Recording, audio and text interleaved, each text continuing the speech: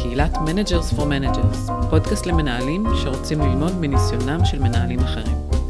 הקהילה היא לאנשים שמנהלים 2 אנשים ומעלה. ניתן למצוא אותנו בעמוד ובקבוצה בפייסבוק. המטרה שאנו רואים לנגד עינינו היא להשפיע על הניהול סביבנו דרך יצירה של קהילה משמעותית שמבוססת על ערכי הניהול האנושי. והיום נתחיל פינה חדשה בפודקאסט שתיקרא הדילמה האנונימית. לפינה זו מצטרפת אליי שותפתי היקרה לניהול הקהילה, קרין אסגד. היי טלי. בפינה זו נציג וננתח דילמה של מנהל אנונימי. היי קרין. היי טלי. אז היום את תתחילי ולשתף אותנו דילמה ששיתפו אותך, של מנהל אנונימי. תתחילי, תודה. אוקיי, אז קודם כל מאוד כיף להיות פה, וכיף להתחיל את הפינה הזו. אני חושבת שהיא פינה מבורכת, ומכאן אנחנו ככה נמשיך בדברים הטובים שאנחנו ככה עושים בקהילה. נכון. הדילמה שהועלתה בפני היום על ידי מנהל, שהוא מנהל ותיק, הוא מנהל לא בפעם הראשונה, והוא היום מנהל בעצם צוות של כ10 אנשים, כולם אנשי מחירות. אוקיי. הוא מנהל אותם כבר 2, הצוות לא השתנה, אותו הצוות שככה רץ איתו בשנתיים האחרונות, והיה לו 2 של אידיליה לדבריו, 2 שבהם מעבר לזה שהצוות באמת היה מגובש, והיו ביחד, וככה רצו לאותה מטרה, הן ברמה המקצועית, והן ברמה הבין אישית, ואם זה לצאת ביחד, ואם זה לענות ביחד, ואם זה לעבוד ביחד, וככה הכל היה בשיתוף פעולה מאוד גדול, וזה גם ניכר בתוצאות. אותו מנהל תיאר לי מצב שבו בעצם במשך כמעט 2, כל חודש הם עמדו ברמה של 150 ו200% מעל היעד, סביעות הרצון מהם הייתה מאוד מאוד גבוהה, בכל התחרויות זה הצוות שלקח, בכל היעדים זה הצוות שם מספר 1, הוא קיבל פידבק מאוד חיובי מהמנהלים שלו, גם על הביצועים וגם על אופן הניהול, וגם העובדים עצמם, נתנו לו פידבקים מאוד מאוד טובים, בין אם במשובים ישירים בשיחות 1 על 1, ובין אם במשובים שנתיים שמתבצעים על כל מנהל במסגרת סקר מנהלים. אז ככה שהכל היה באמת, כמו שאמרתי, אידיליה במשך 2, וב4 חודשים האחרונים, פתאום הצוות הפסיק לעמוד ביעד. הוא ממש תיאר את זה כפתאום, זאת אומרת מצב שבו בחודש אחד הם הידרדרו לא לרמה של 99% עמידה, אלא לרמה של 80%, 75%, 60% עמידה ביעד, והוא ממש הרגיש שהוא לא מכיר כבר את הצוות, ויותר מזה שהוא לא מכיר את הצוות, הוא לא מצליח להניע אותם חזרה, להגיע למקומות המצוינים שבהם הם היו קודם. והוא אמר לי במילים האלה שהוא ממש שובר את הראש, מה השתנה ומה הוא יכל לעשות או יכול היום כבר לעשות אחרת, כדי א', להפוך את הגלגל בחזרה, וב', שלא יחזור על עצמו. ואני מביאה את הדילמה פה אלינו, כדי שככה ננסה להבין מה ישתבש ואיך אפשר לתקן. אז בואי, בעצם הדילמה שלנו, בעצם מנהל, שהיה לו צוות ש2 עבד בצורה מצוינת, היה מצטיין, היה מוביל, ופתאום משהו השתנה, וכבר לא גם לא תקופה, זאת אומרת, זה לא היה משהו רגעי נפילה, זה כבר מעל 4 חודשים, שהוא לא מצליח בעצם לחדש את התוצאות והיעדים שהגיעו אליהם בעצם בשנתיים הקודמות. נכון. עוד פרט שכן חשוב לי ככה להוסיף, ההידרדרות לא חלה רק בתוצאות, אלא גם ברמה ההתנהלותית של הצוות. הוא מתאר מצב שבו הצוות מחסר הרבה יותר, מאחר הרבה יותר, במהלך יום העבודה הוא ככה תופס הרבה יותר רגעים שאנשים עוסקים בדברים האישיים שלהם במקום להתרכז בעבודה, ומן הסתם זה ניכר גם בתוצאות בסופו של דבר, כי כשאנשים לא מרוכזים בעבודה, אז ככה זה נראה. כך שהירידה היא לא רק בתוצאות, התוצאות הן אומנם גילום מספרי של הירידה הזו, אבל הצוות באופן כללי הוא צוות שהולך ונחלש ב4 החודשים האחרונים.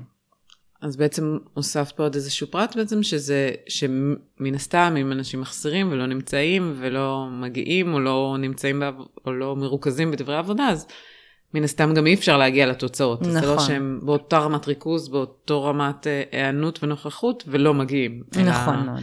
אלא זה מקום של בעצם הירידה בתוצאות מתוך ירידה בפעילות של הצוות. כן, אני חושבת שנקודת הריכוז בנושאים אחרים במהלך יום העבודה איפשהו תמיד הייתה שם, כי זה אנשי מחירות, הם מאוד פרי סטייל, לא יושבים עליהם 24/7. אני חושבת שאולי הוא קצת התחיל יותר לשים לב לזה עכשיו, שפתאום יש גם ירידה בתוצאות, זאת אומרת, עד עכשיו זה לא הפריע. ברגע שזה מתחיל להפריע, פתאום אתה רואה דברים שאולי לא ראית לפני כן. אני לא יודעת להגיד, כי אני לא יודעת להגיד כמה הם התרכזו בדברים האישיים לפני, אבל אני כן יכולה לומר שאיפשהו הצוות איבד את הדרייב להצלחה במספר מובנים, כשהתוצאה הברורה של זה היא אי עמידה ביעד. אוקיי, שהיעדים, אז בואי ניקח כמה הנחות יסוד כדי שנבין את הדברים שהם בעצם ברורים לנו, כדי לשים את הדברים ככה על השולחן בצורה מסודרת. אוקיי. את רוצה להתחיל ככה כמה... כן, קודם כל אני חושבת שהנחת היסוד הראשונה זה שבאמת מדובר באותו צוות, לא היה איזשהו שינוי בשנתיים האלה, המנהל לא השתנה, אנשי הצוות לא השתנו, ולא רק שזה אותו צוות, זה צוות שבאמת הוגדר כצוות מאוד טוב, עם מנהל מאוד מאוד מוערך, גם על ידי העובדים, גם על ידי המנהלים. אז זה ככה שתי הנחות יסוד שנראה לי שאפשר ככה להניח גם כן. אז בעצם הדבר הראשון זה באמת שלא היה שינוי מהותי. נכון. שאת אומרת, אלא שזה משהו ברור, אלא אותו דבר, אותם אנשים, אותו צוות, לא קרה כלום בארגון, והשתנו רק התוצאות נכון. בעצם. דבר שני שככה תיארת זה בעצם גם שבעצם זה כן מנהל שאהבו אותו, שהלכו אחריו, שרצו, שזה ברור שהוא כן עשה עבודה טובה איתם, וזה לא היה מתוך איזשהו ניהול שזה היה רק מתי זה התפוצץ או משהו כזה. נכון. זאת אומרת, הפידבק הטוב היה גם, מה שאני מבינה, גם מכל הכיוונים, גם נכון. המנהלים שלו וגם העובדים שלו. נכון. זה בא ממקום דווקא של פידבק חיובי. נכון. עוד משהו שאת חושבת? כן, ככה להדגיש שלפי מה שהוא תיאר, לא היה איזשהו משבר לפני 4 חודשים שבעצם ממנו הכל הידרדר, פשוט יום אחד זה קרה, על אף שהבוקר היה אותו בוקר, והשלום היה אותו שלום, והעבודה היה אותה עבודה. ואני כן חושבת שווה להדגיש שזה צוות שאנחנו יודעים שמסוגל להגיע ליעד. זאת אומרת, על אף שבאמת יש פה את העולם הזה של מחירות שהוא כן דינמי, מדובר סך הכל בעבודה שמקצועית, גם ביום שנגיד אתה פחות באנרגיה, פחות במצב רוח, אתה יודע את המטרה שלך, אתה יודע את הפיץ' שלך, הכל טוב, אז אתה יודע לעשות את העבודה. זאת אומרת, אין פה בעיה של מקצועיות ברמה הטכנית של העניין. זה לא שהם לא יודעים לעשות את העבודה. זאת אומרת שיש להם את היכולות והמקצועיות נכון. בעצם כדי להגיע, אז לא היה שינוי, יש את הידע והיכולת של הצוות, וידוע שגם המנהל קיבל פידבקים טובים, נכון. והכל מדיד היה באמת, אז הכל אפשר היה למדוד ולראות שאפשר להגיע. נכון מאוד. ובעצם, אז בגדול הבעיה שאנחנו מדברים עליה בעצם, זה מנהל שהיה לו צוות שהצליח להגיע ליעדים במשך 2, וב4 חודשים האחרונים הוא לא מצליח להביא אותם לאן שהוא הביא אותם עד עכשיו. נכון. ואנחנו מנסות להבין ולחקור, ולחשוב ביחד קצת, מה אולי אפשר לעשות, מה אפשר לעשות, או ממה זה נובע. אז בואי נתחיל לשאר השערות, ממה בעצם ירידה אחרי 2, ירידה בתוצאות, יכולה לקרות לצוות. אוקיי. אני חושבת שהאובייס זה שחיקה. שחיקה של הצוות, אולי שחיקה של המנהל, להיות בטופ 2, ומעבר לזה, זה לא דבר פשוט. לא פשוט לתחזק את זה. קודם כל יפה שהם הצליחו במשך 2, אבל כן, אני חושבת שבסופו של דבר גם הצוות עצמו, האנשים יכולים להישחק, וגם המנהל שככה מרגיש אולי שהוא כבר הגיע לתקרת הזכוכית, שאין לו כבר מיץ לשחות מהם יותר. הוא אולי ניסה את כל השיטות, היה כמה שיותר יצירתי, ונגמרו שם הרעיונות. זו השערה שלי. מה את חושבת שאפשר לשער?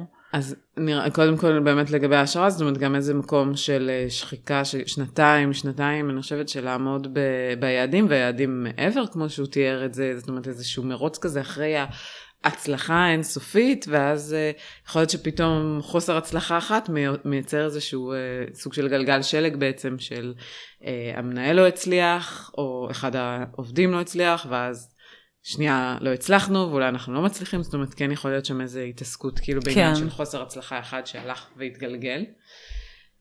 וזה יכול להיות גם, לפעמים זה אולי דברים מאוד שיכולים להשפיע, זה מה קורה שם בתוך המערכת יחסים בין המנהל לעובדים שלו. אולי מקום של עובדים, למשל, או מנהל שנתן להם זאת אומרת, אולי גם בגלל שהם נתנו לו כל כך הרבה, והם כל כך הצליחו, אז הוא גם התחיל יותר לשחרר. זאת אומרת, משהו בתוך הקרבה וההצלחה הזאת, דווקא אמר, אני בעצם, אני חושבת שקצת תיארת את זה, שהוא בכלל לא בדק כמה הם עובדים, כמה הם לא עובדים, הוא כאילו, הוא פשוט האמין ושמח, והיה איתם כנראה בקשר מספיק טוב, כדי לא להסתכל על הדברים האלה בכלל. ויכול להיות שבאיזשהו מקום, אז הם גם ראו שלא מסתכלים, והם כבר נתנו את שלהם, אז אולי אפשר עכשיו קצת לשחרר ככה את הרסן. כן, את בעצם מדברת על הגבולות שהמנהל שם אל מול העובדים, וההחזקה שלהם אל מול מערכת יחסים שהיא קצת יותר פתוחה, משוחררת, אני סמוך הישראלי הידוע, באמת מצב שבו אתה אפילו בסוג של מין חברות עם העובד, ואתה יודע שהכל יהיה בסדר, והוא יתאמץ בשבילי כי אני קרוב אליו מספיק, ואין את הצורך כבר לדרוש, או להבין שעד כאן הבין אישי והאמון, ומכאן ועל העבודה והריצה קדימה. כי שאני חושבת את זה, זה קצת יותר, הוא כבר חבר שלי, אני סומך עליו, מין ראייה כזאת של, אם זה שזה המנהל אומר לעצמו, אולי אני סומך עליו, אני יודע שהוא יעשה, ואז אולי אפילו, זאת אומרת, פחות התעסקות בזה, פחות התעסקות בוא נגיע ליעדים, אלא יותר, אוקיי, אני כבר יודע שהם יודעים לעשות, הם יעשו את זה מעצמם. אני חושבת שגם בעולם הקרבה והגבולות, יש גם את הפן של העובד, שמן הסתם יש למנהל אחריות גם עליך, העובד תופס את המנהל בפנים, שאולי הוא אומר לעצמו, בסדר, המנהל יבין אותי, המנהל מבין אם עובר עליי עכשיו משהו, יקבל את זה כי הוא חבר שלי, או כי אני מספיק קרוב אליו, או אפילו עובדים שהם פחות מוסריים, ירגישו לא אולי במכוון, אבל ירכבו על זה ברמת הניצול, של בסדר, הוא לא יעיז להגיד לי שום דבר, כי הוא אוהב אותי ולא נעים לו שאני ארגיש לו בנוח, אז אני ארשה לעצמי לעשות א', ב', ג', ולא בהכרח להיות dedicated לעבודה. אולי גם מקום שהוא יכול להרגיש שזה בסדר. כאילו, הנה, נתתי, עשיתי, אז כאילו, למה אני צריך להמשיך באותה דרך, ואז קצת לשחרר את הרסן. כן. אבל נראה לי שפה זה באמת שאלה, ואז השאלה, נניח, זה אנחנו נשארות כאילו מצד העובדים בעצם, אולי הם שחררו, אבל מה עשה פה המנהל? כן. בעצם בתוך ההליך הזה, מאיפה זה, כי בסופו של דבר גם אם איזשהו עובד, אם זה היה לשחרר, או אם זה מגיע לי, או אם אני עושה את זה, אני פחות הייתי מסתכלת על כאילו מגיע לי, או דווקא, יש לנו את האמירה הזאת תמיד שאומרים, זה לא נגדי, זה בשבילו. כן. זאת אומרת, זה משהו שכנראה העובד עושה, כי זה נותן לו ערך, כן. כאילו, ואז איפה המנהל, ואיפה הוא אמר מה מותר ומה אסור, ומה הגבולות שלנו, וגם מה צריך לעשות. אז נראה לי ששאלה, בעצם זה העולם של הגבולות, אנחנו מדברים. כן, אני חושבת שהדיון פה צריך באמת לסוב סביב גבולות, שא' הם משתנים. יכול להיות שהגבולות שהצבת לפני שנה, או לפני חצי שנה, כבר לא מתאימים להלך הרוח של הצוות כרגע, בגלל מערכת יחסים אישית, או בגלל מצב אישי, או בגלל שחיקה וכן הלאה. ובאמת מעבר לשינוי בגבולות, וזה גם העולם של ההצבה שלהם, של להבהיר שקרבה בניהול לעובד שלך, ולהיות האוזן הקשבת שלו, לא בא במקום העולם של גם לתת את התפוקות שאתה צריך לתת. ואני חושבת שפה הרבה מנהלים לאורך הדרך נוטים לטשטש את הגבול, מתוך הרצון המאוד מאוד ברור שיואהבו אותם ויקבלו אותם. ואז המצב הוא שאתה כל כך רוצה שיואהבו אותך, שאתה נכנס למערכת יחסים שהיא לא שוויונית עם העובד שלך, כי בעצם כל הכוח במרכאות הוא אצלו, אם הוא יחבב אותך או לא. והאם כל הערה היא אכן מקור ללא לחבב אותך כמנהל, או לא להעריך אותך כמנהל, ומנהלים שהולכים על ביצים, בשביל לא בעצם להרגיז את העובדים, להתאפס כפחות טובים, נחמדים, נעימים ופן, על חשבון התוצאות שהם יכולים להביא. אז זה באמת המקום הזה בין להאם יאהבו אותי, או האם אני פה עושה למען, אני חושבת שזו שאלה אולי אצל מנהל, האם זה כאילו, אם אני אהיה למען החברה, אולי אני לא אהיה למען העובד, ואז אם הוא לא יאהבו אותי, אז אולי הם לא יעשו בשבילי, ואני מצפה שהם יעשו את זה בשבילי, ואז אולי זה גם ההנחיה מלכתחילה, אולי הם בהתחלה עשו את זה באמת רק בשביל המנהל, וגם באיזשהו שלב, הם כאילו הרגישו שאולי הם לא היו מחוברים למטרה הארגונית, למשל. יכול להיות שמשהו שהיה מתוך החברות הזאת, שזה היה כל הזמן לעשות בשבילו, אבל איפה הערך והמטרה מעבר. נכון. ואז שאלה באמת מה הייתה ההתנהלות שם, אני חושבת של אותו מנהל. האם הוא התנהל איתם כאתם חברים שלי, בואו, אני צריך להגיע ליעד הזה, בואו תעזרו לי, או האם היה, יש לנו פה מטרה משותפת, מה אנחנו נשיג עם זה, מה המשמעות, מה המשמעות שלכם בתוך זה. אני יכולה לומר לך שמהתיאור של אותו מנהל את מערכת היחסים שלו עם העובדים, הוא דיבר הרבה על מערכת יחסים שהיא באמת מערכת יחסים מאוד מחבקת, מאוד אוזן קשבת, תיאר המון מצבים שהוא היה גם עוזר להם מעבר לשעות העבודה, בדברים שהם דברים אישיים שלהם, ואני משערת, רק משערת, כי אף אחד לא יודע מה היה שם בפנים, שבאמת העולם של עד כמה, אם אני אנהל אותם, אולי הם לא יפנו אליי, ואולי אני לא אהיה זה שמוביל אותם גם בחיים האישיים שלהם, ועוזר להם גם שם, ואולי הם יחסו, ואולי זה יבוא על חשבון החברות האישית והחיבה, כן תפס שם מקום משמעותי. תפס בעצם, זאת אומרת, בעצם הגבולות לא היו ברירים בין אני החבר ואכפת לי מכם, לבין אני המנהל ויש לנו יעדים להשיג. נכון. ויותר מזה אני מנהל, וגם מתוקף ראייה כללית יותר, יש לי ולטובתכם אגב, כי בסופו של דבר זה המשכורת שלכם, הערך העצמי שלכם, השם שלכם, יש לי את התוקף לבוא ולומר, אני דורש מכם א', ב', ג', ד', כמובן להגיד את זה בצורה הכי טובה ונעימה ומסבירה וכן הלאה, אבל עדיין לדרוש. ואני חושבת שהמון פעמים במערכות יחסים שהן מאוד מאוד קרובות, אנחנו מתקשים לדרוש, ואולי אפילו להעביר איזושהי ביקורת על העובדים שלנו, על האנשים שקרובים אלינו, בגלל אותה קרבה, בגלל החשש לפגוע. ומה שאנחנו אולי קצת מפספסים בדרך, ואולי גם אותו מנהל פספס, זה שהביקורת הזו מצמיחה. כך שבמקום באמת להוביל את העובדים שלו קדימה, בסופו של דבר הם הלכו צעד אחד אחורה, מתוך מקום שלא לא לפגוע, או לא להרוס להם את האווירה הטובה, אבל בסוף היעדים לא הושגו.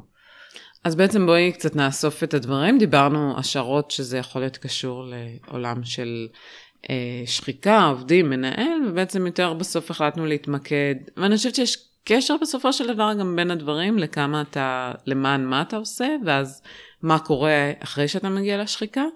אבל דווקא החלטנו להתמקד, דווקא בואי נלך ובאמת נתמקד בככה מה שדיברנו, וגם מתוך מה שאמרת, על זה דברים שעלו מתוך המנהל, עולם הגבולות הזה, בין אני רוצה שיאהבו אותי, לבין יש לי פה מטרות, ואני צריך להשיג את היעדים, ומה המטרות, ומה אני כמנהל בהם, בעצם לעומת אני כחבר שלהם, וזה שאני רוצה שהם בעצם לדאוג להם, וששוב, האהבה הזאת לעומת הגדילה שתיארת. כן.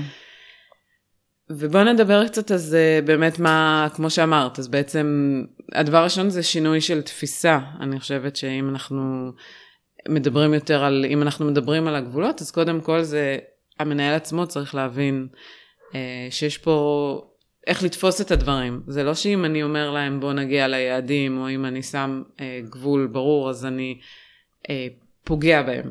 בעצם זה המקום של להגיד כאילו איפה זה נכון ואיפה לא. וכמובן שיש פה איזה מקום של התלבטות והחלטה, ולראות מתי זה נכון ומתי זה לא נכון. אבל גם להגיד להם את האמת בעצם, ואת המציאות, ואיך הדברים נראים, איך זה משתקף גם החוצה, ומה המשמעות שלהם, של זה, גם להמשך התפקוד שלהם בתוך הארגון, הוא יכול להיות בעל השפעה מאוד ניכרת. כן. ודבר, אז זה אחד קודם כל באמת מבחינת, אני חושבת בכלל, התפיסה של מה זה חבר לעומת מנהל, אבל אני חושבת שזה גם, זה נכון לכל אחד בחיים, אפילו בלי קשר לניהול, שזה תמיד כדאי דווקא כן להגיד גם מה אתה מרגיש, או מה אתה רואה, וכן להיחשף ולחלוק. דבר נוסף זה בעצם הגבולות, צריך להיזהר איתם. כאילו צריך לראות שאתה מצד אחד צריך לשים גבולות, אבל גם לא לעבור לקיצוניות השנייה. זאת אומרת, לא פתאום, אם לא דרשת שום דבר, פתאום לדרוש כל יום, זאת אומרת, מה קורה, או איך הולך, או להתחיל לעשות איזשהו מעקב.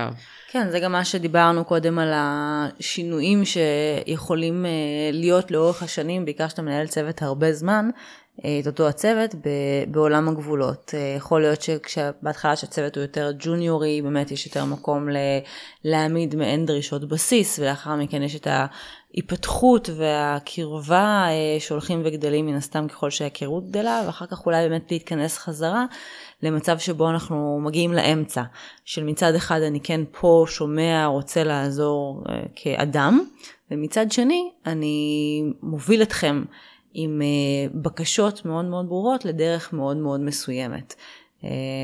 בעיקר, וזה ככה כוכבית, בעולם שהוא עולם מאוד פרוע, כמו עולם המחירות, שבאמת ככה זה סגנון אנשים שהוא ככה יותר פרי סטייל, פרי ספיריט, וככה צריך למקד מדי פעם.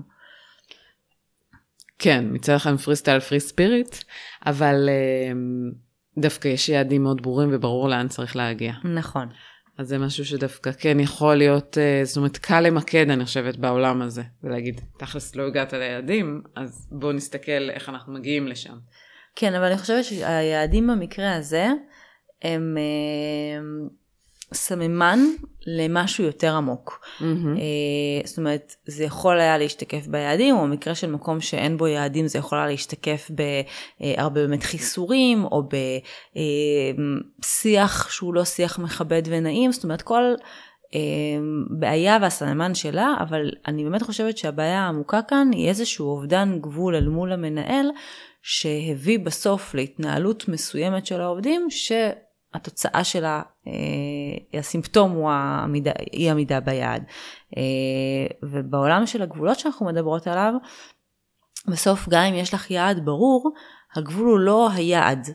הגבול הוא בדרך להשיג אותו, וביחס שלי למקום העבודה, וביחס שלי למנהל שלי ולבקשות היומיומיות שלו, שבסופו של דבר זה מגולם ביעד עצמו.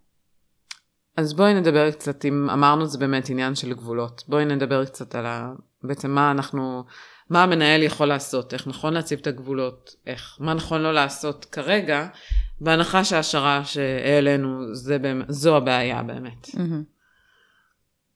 אז מה היית מציעה? מה אני הייתי עושה? אני חושבת שנדרש פה, אישור קו שצריך להתקיים, גם ברמה בין אישית, פר עובד, וגם ברמת כל הצוות. דבר ראשון להבין, שנייה, אחד, מה קרה? מה השתנה לדעתם? לא להגיד להם, השתנתם כי אני חושב שא' ב' ג' קרה, אלא לשמוע מהם.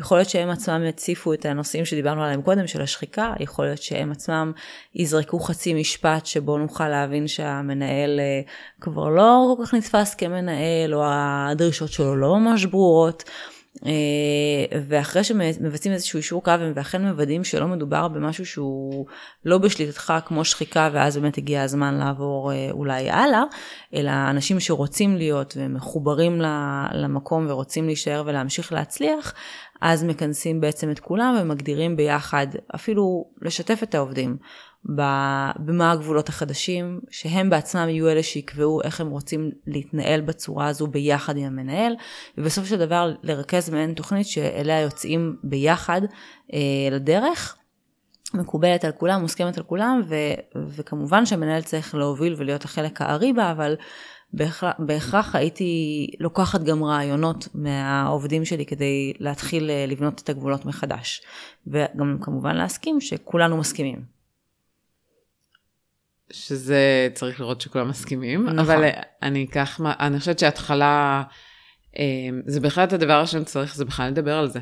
נכון. תראו, אנחנו פה 2 כבר הכל עבד טוב, פתאום 4 חודשים, ובהחלט זה הצעד הראשון, זה לשאול אותם ולשתף את ההרגשה שלך כמנהל, וזה שאתה רואה את השינוי, ומה באמת, וכמו שאמרת, לשאול לדעתם, כאילו מה אפשר לעשות אחרת, ובאמת שהם יכולים לעלות כל מיני דברים, ושחיקה בהחלט יכולה גם לעלות כנושא, כי 2 זה באמת הרבה זמן של להצליח ולהגיע, ואולי גם יעלה נושא של להפך של היה איזה פתאום, הייתה איזה ירידה, אז כבר כאילו אמרנו אין סיכוי, זאת אומרת איזה מקום אולי שעמדו תקווה, כל הדברים ששיערנו גם קצת בהתחלה, ומתוך שם אני חושבת שאפשר לבנות גם זה, כמו שאמרת, את המקום של מה עושים בעצם מכאן והלאה, ובאמת להציב, אני חושבת שחשוב גם לחבר אותם שוב, למטרות של הארגון, שזה לא רק המקום של אתם עושים את זה כי אתם חברים שלי, או כי אני מנהל, או כי אני צריך, אלא גם מה יוצא לכם מזה בעצם, ומה יוצא לנו כצוות. זאת אומרת שיש פה גם לא רק, ההשפעה שלי לא רק על עצמי, אלא גם על הצוות שלי, וגם על המנהל, וגם על הארגון. זאת אומרת, לגבש את האכפתיות שלהם כלפי 3 מערכות שונות, הצוות, המנהל והארגון. ולא רק כלפי עצמם. לא, אוקיי, אז 4 מערכות שונות. זה גם אני, קודם כל בכלל, עוד פעם, איך זה משפיע, מה ישפיע עליהם, כאילו אם אני כן אגיע ליעדים שלי, איך אני משפיע על הצוות, ואיך שכל אחד הוא נורא משמעותי בצוות, ואיך הצוות משמעותי בתוך הארגון, וזה ביחד כבר עם המנהל גם, אני חושבת, כי זה משפיע גם על המנהל. כן. אני חושבת שטיפ נוסף שאולי ככה הייתי נותנת לאותו מנהל, לפני הכל, להסתכל רגע פנימה, ולהבין בעצמו מה הגבולות שלו, ולהגדיר לעצמו אותם. ושוב, לא להגיע למצב של מתוך אולי כעס ותסכול להפוך להיות קיצוני, שאם עד עכשיו הייתי חבר, אז מעכשיו אני עונה רק בין 8 ל-4, אבל כן לקבל החלטה מה מקובל עליי, ומה לא מקובל עליי, ומה אני דורש, ועל מה אני מוכן לוותר. וברגע שהגבולות ברורים לך, אז מן הסתם יהיה לך גם הרבה יותר קל, והם גם יהיו הרבה יותר ברורים למי שעומד מולך. כי אם אני היום, סתם לדוגמה, כמנהלת מקבלת החלטה שמהיום אני לא מוכנה לענות יותר בוואטסאפים, אני רוצה רק שיחות טלפון. אבל אני לא באמת עומדת מאחורי זה, ואני נגררת לענות לוואטסאפ אחרי וואטסאפ אחרי וואטסאפ, ושיחות נפש בתוך וואטסאפ, במקום להרים טלפון ולקיים את השיחה. העובד שלי בחיים לא יצליח להבין, גם אם אמרתי את זה בריש גלי, שזה הגבול שלי, ושאני שיחות נפש איתו לא מבצעת בוואטסאפ, אלא רק בשיחת טלפון, לדוגמה. אז זה בדיוק מה שאני מסכימה איתך, אני חושבת שזה בדיוק המקום הזה של כאילו קודם כל תבין באמת מה הגבולות שאתה עומד לעמוד בהם, שמתאימים לך כמנהל, ואז גם לשים אותם בעצם בתיאום ציפיות מול העובדים, וגם באמת משהו שאתה, קודם את החשיבה הפנימית הזאת, שאתה באמת הולך לעמוד בהם, זה קריטי מאוד בכל עולם הגבולות. נכון. אם אתה שם אומר גבול ואתה לא עומד ולא מקיים בו, הגבול הזה לא קיים. זאת אומרת, אתה מאבד את הערך שנתת את הגבול הזה, כי בעצם אם יראו שלא מתקיים, אז הוא לא רלוונטי. ודבר נוסף זה באמת שינוי התפיסה הניהולית, או התפיסה שלך בעצם, כאילו מה זה גבולות? אני חושבת שזה הגבול הזה הוא לטובת העובדים. גם עובדים רוצים לדעת מה, זאת אומרת לא צריך לשים, אני לא מדברת על ניהול מיקרו-מנג'מנט של להגיד כל יום מה, אלא לתת את יותר high-level, גבולות ברורים, מה מותר, מה אסור, מה הנוהל, על מה אני כן מקפיד, על איפה אני יותר משחרר. זה גם עליהם מקל הרבה יותר את העבודה ואת המחויבות, כי הם יודעים איפה הם יכולים, איפה יש להם תנועה חופשית, ואיפה הגבול הזה נמצא, שהם יודעים לפיו לפעול. אז זה גם במקום הזה של התפיסה, שגבול זה גם טוב לאנשים סביבך, כי ברגע שיש איזשהו בלגן או חוסר איזון, אז הם בודקים. הרבה פעמים זה קצת כמו ילדים, שבודקים את הגבולות. נכון. ובודקים מה מותר ומה אסור, אז פתאום אם לא עמדת בגבולות שהגדרת, אז זה מעורר ספק לגבי הרבה דברים אחרים גם. כן. אני חושב שזה גם קצת מתכתב עם כל העולם הזה של הרבה מנהלים של יחבבו אותי, לא יחבבו אותי.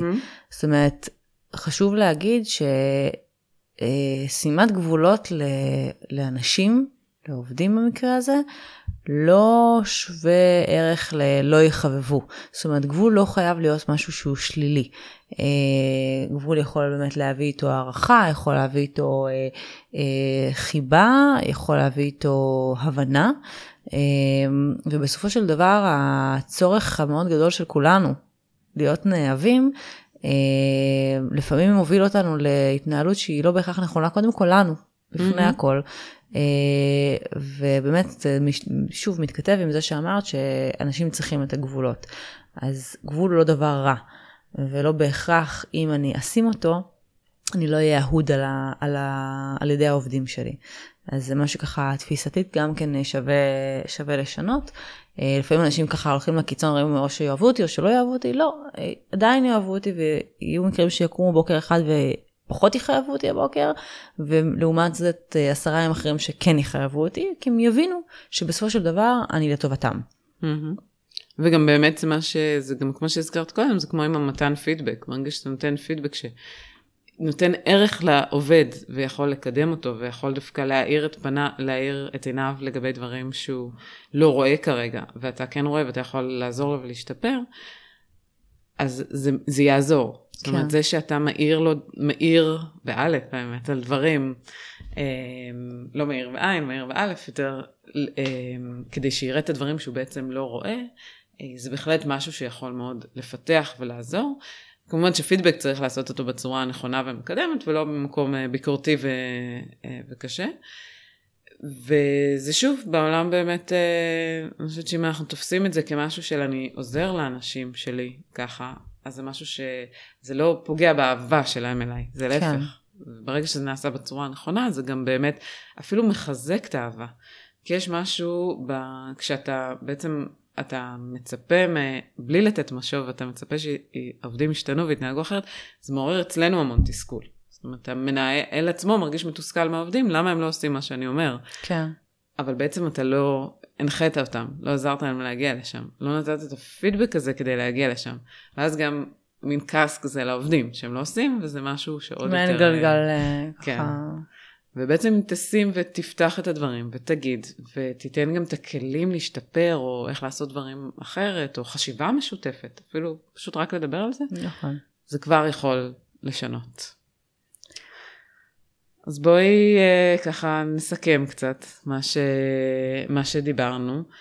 אני חושבת שאלינו, זאת אומרת, הייתה דילמה שקשורה באמת לעולם, בעצם לשינוי שקרה בצורה לא ברורה, לא בגלל שינוי שנודע חיצוני, אלא שינוי פנימי שנוצר אצל צוות קבוע, עם מנהל קבוע, והיה צריך להבין ממה זה נבע. אלינו מספר השערות, והחלטנו להתעמק בעצם בעולם היותר של הגבולות, בין העובד בין המנהל לעובדים שלו. ודיברנו הרבה על, אני חושבת על התפיסה, כאילו על התפיסה של בכלל כמה חשוב גבולות, מה המשמעות של גבולות, איך זה משפיע על אנשים, ועל ההבדל בין להיות אהוב לבין להיות מנהל, או לבין להוביל ולעזור לאנשים שלך, ולקדם אותם, אני חושבת שזו מילה יותר נכונה. עוד משהו ששכחתי שנסכם? לא, אני חושבת שבסופו של דבר, אם אנחנו רוצות ככה לתת אולי טיפ לאותו מנהל עכשיו, ולמנהלים אחרים שאולי נמצאים בסיטואציה הזו של משהו שעבד והפסיק לעבוד, זה ככה כל הזמן לרוץ קדימה בשינויים, זאת אומרת, לעמוד במקום זה ללכת אחורה, וכן ככה לחשוב על איפה עוד אפשר לשנות, לשפר, לייעל, אבל מתחיל מעצמנו, מתחיל מאיפה אני, לאן אני רוצה להגיע, מה השתנה אצלי, מה הגבולות החדשים שאני שם, שיכולים להיות כי החלטתי, ויכולים להיות כי פשוט עברתי איזשהו שינוי, או כי באמת מה שעבד עכשיו כבר לא עובד, ולא לחשוש, לא לחשוש לשים את הגבולות החדשים האלה, כי שינוי הוא לא דבר קל, אבל בסוף הוא לרוב מביא לתוצאות שהן תוצאות מבורכות, כל עוד הוא נעשה כמובן בצורה נעימה, סדורה ומקובלת, ולא ככה נוקשה, חותכת ודיקטטורית. אבל אני חושבת שבאמת כמו שאמרת, זה השינוי מתחיל בעצמנו. נראה לי זה הדבר הכי... וככה אפשר לסכם אולי גם את הפרק שלנו. אפשר? ואנחנו ממש נשמח אם תעלו את ההשערות שלכם, ותגידו אולי עוד דברים ורעיונות שיוכלו לעזור, ולעורר מחשבה אולי גם אצל אותו מנהל. זהו, תודה רבה לקרין. ותודה לטלי. עשה איתי את הפרק. בשמחה, מאוד נהניתי. ואני מקווה שכולכם תוכלו ליהנות גם, ללמוד, להתפתח ולעזור אחד לשני.